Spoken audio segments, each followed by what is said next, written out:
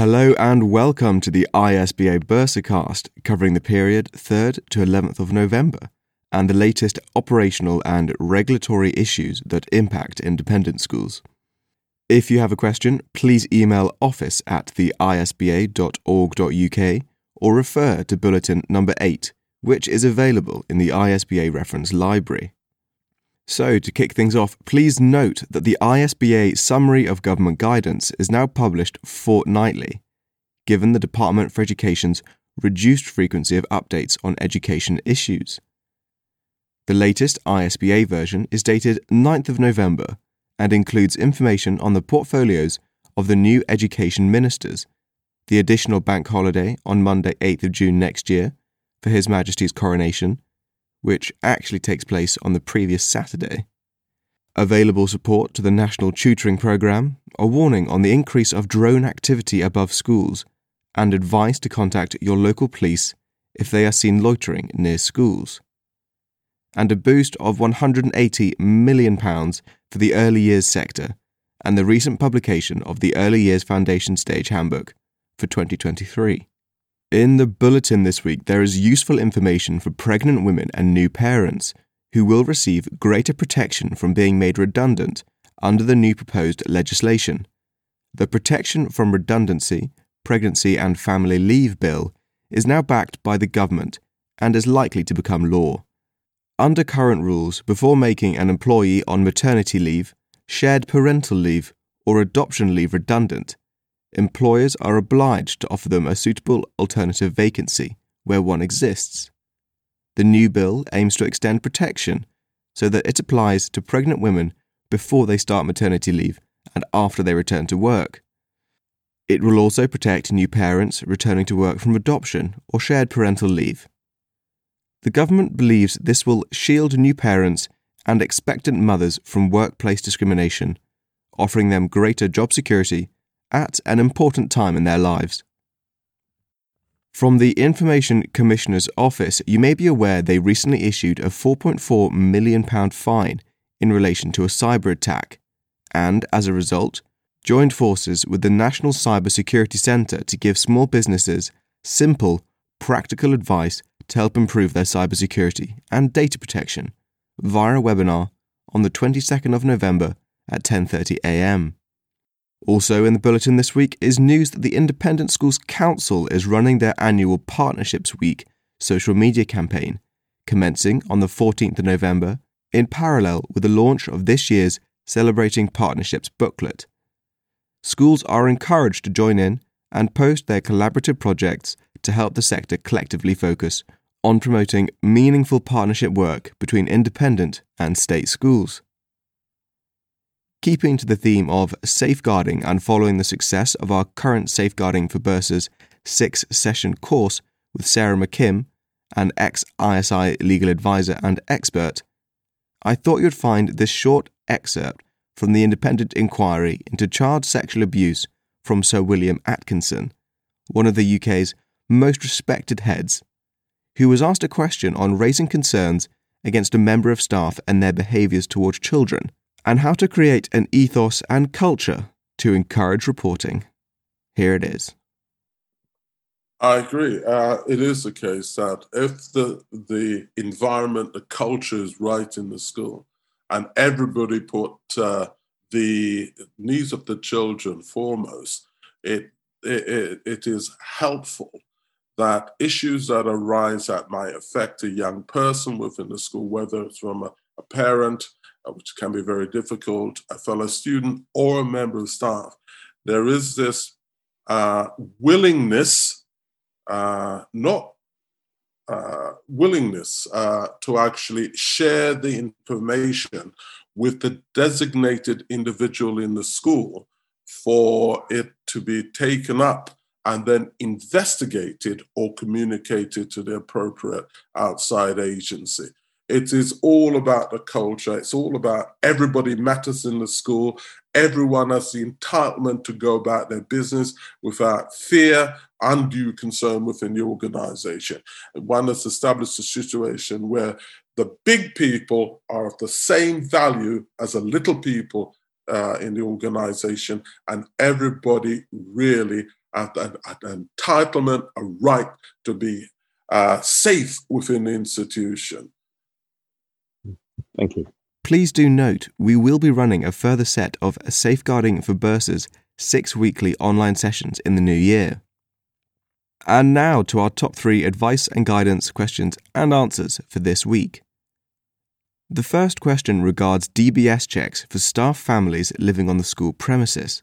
In reply, please read our very recently published document 391, Adults Staying with Boarding House Staff Policy, which references NMS 19.2 and states that, for all those aged 16 and over, not on the roll of nor employed by the school, who live on the same premises as boarders, an enhanced certificate with a check of the children's barred list must be obtained. It is also worth observing that premises is defined as anyone using the same exit and entry points and living within the boundaries of the school, and that regular visitors fall within this requirement, although some judgment is required on ad hoc visitors. Our second question relates to social media checks on those applicants shortlisted during the recruitment process. Keeping Children Safe in Education states in paragraph 221 that the shortlisting process should consider an online search as part of the school's due diligence to help identify any incidents or issues that may have happened and are publicly available online, so they may be explored at interview. Please also see the latest ISBA document 2873, Safer Recruitment and the Use of Online Searches, for more detailed advice. And our third question relates to the checks required for a new chair of governors. In answer, the Department of Education's updated guidance on the required checking process for proprietors and chairs of governors of independent schools can be found in document 2889, which includes a DBS application form for completion. Do note that the firm Verifile process the DBS applications on behalf of the Department of Education and will contact the applicant once the application has been fully processed. Now, before we hear our top tip of the week, we're just going to listen to a chat I had with John Murphie about some of the upcoming challenges to the sector and the content ISBA is putting out there to help our members navigate these.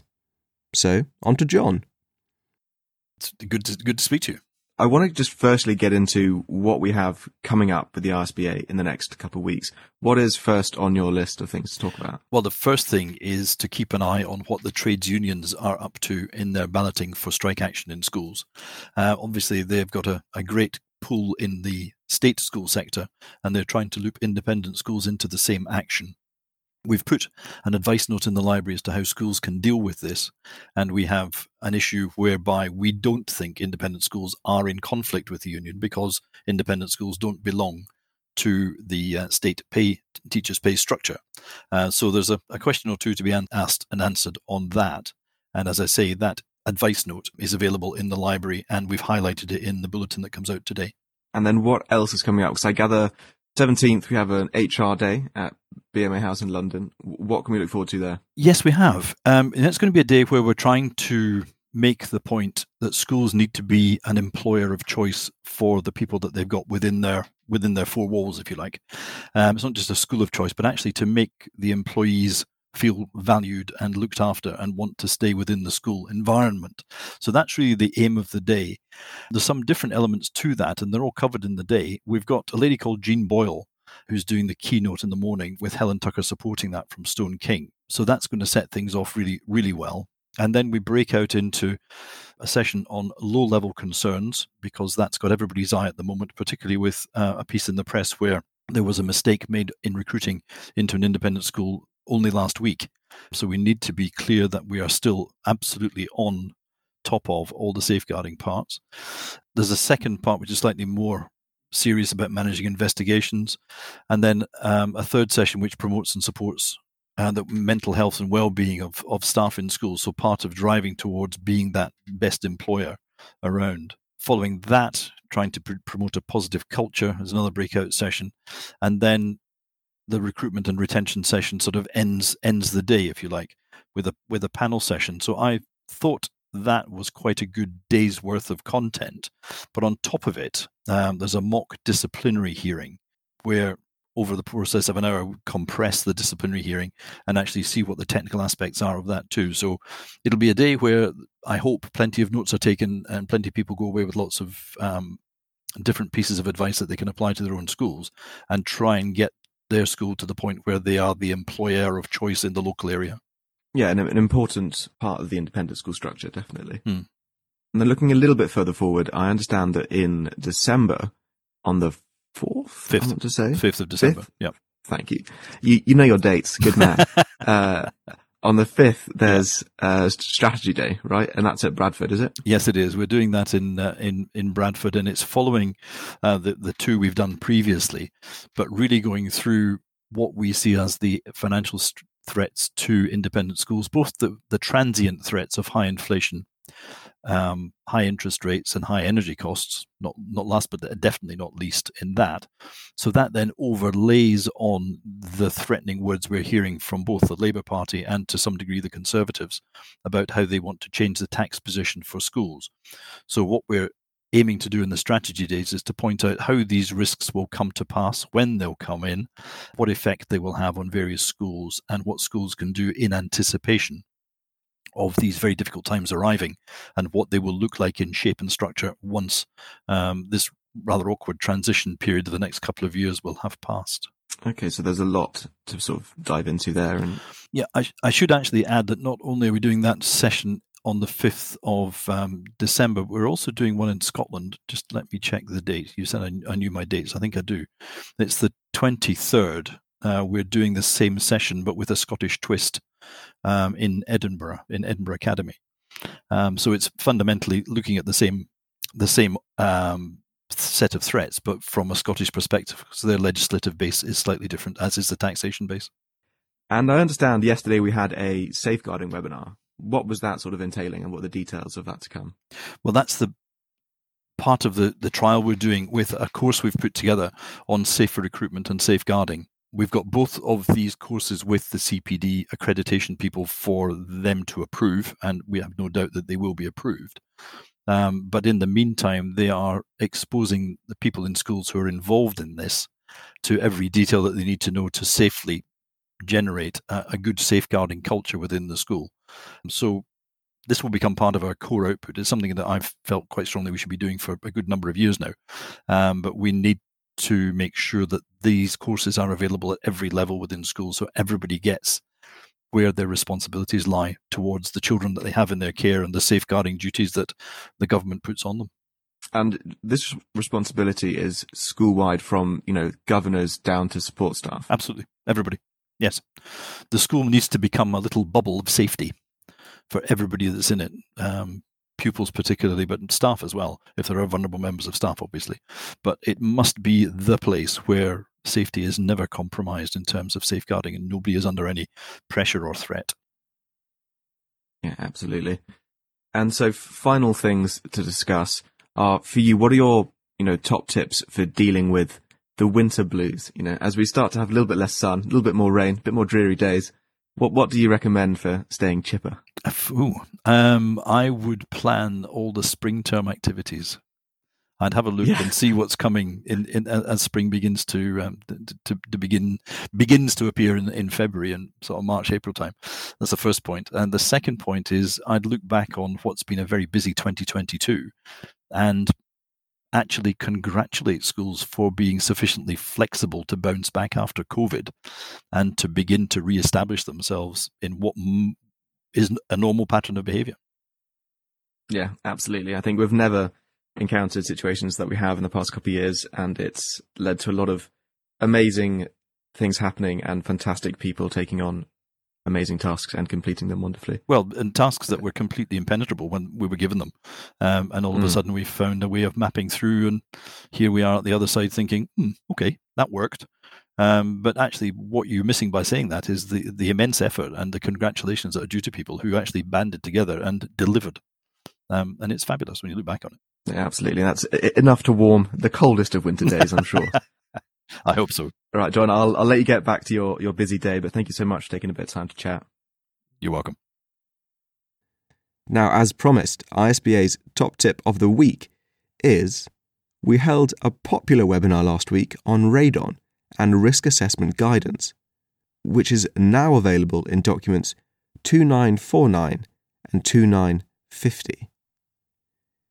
And so looking forward, our webinar program for the next month continues to be free and includes webinars on Tuesday, the 22nd of November at 2 p.m, making your marketing and communications GDPR compliant. Friday, 2nd of December, immigration rules for schools, which was moved from the previous date of the 25th of October. And Tuesday, the 6th of December, in the air, the future of asbestos.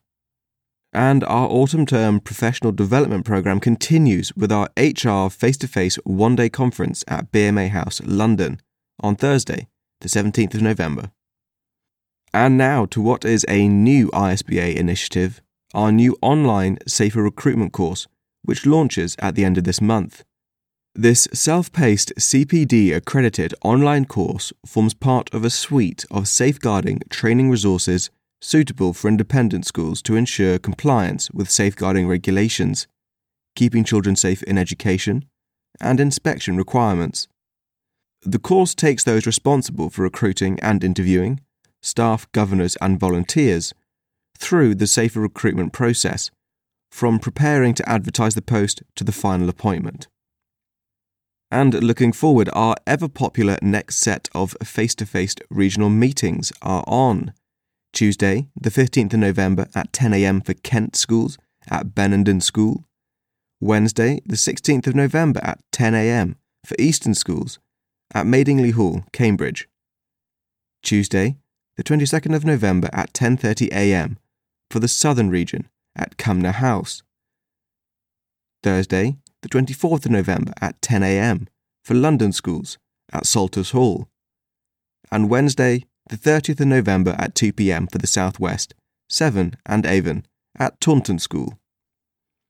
And the next online regional meetings are for the North East on Wednesday, the 23rd of November at 9:30 a.m, Welsh schools on Tuesday, the 29th of November at 2 p.m, and for Surrey on Tuesday, the 6th of December at 9:30 a.m. Please note that Caterham School's Education Evolution Conference on Wednesday, the 16th of November has been cancelled with appropriate refunds, and they are now working to capture experiences and thoughts on the subject in a digital format. And finally, the latest reference library additions and updated documents are disputes over pay, the threat of industrial action, webinar slides on radon considerations for landlords, radon in rented homes, risk assessment guidance for private landlords, guidance note on the employment status of volunteers, a complaints policy, discipline, exclusion and required removal policy, and the summary of government guidance, fortnightly updates, and weekly bulletin 8. As ever, our legal guidance details are in the show notes for this episode. Thank you for listening. Until next time, farewell.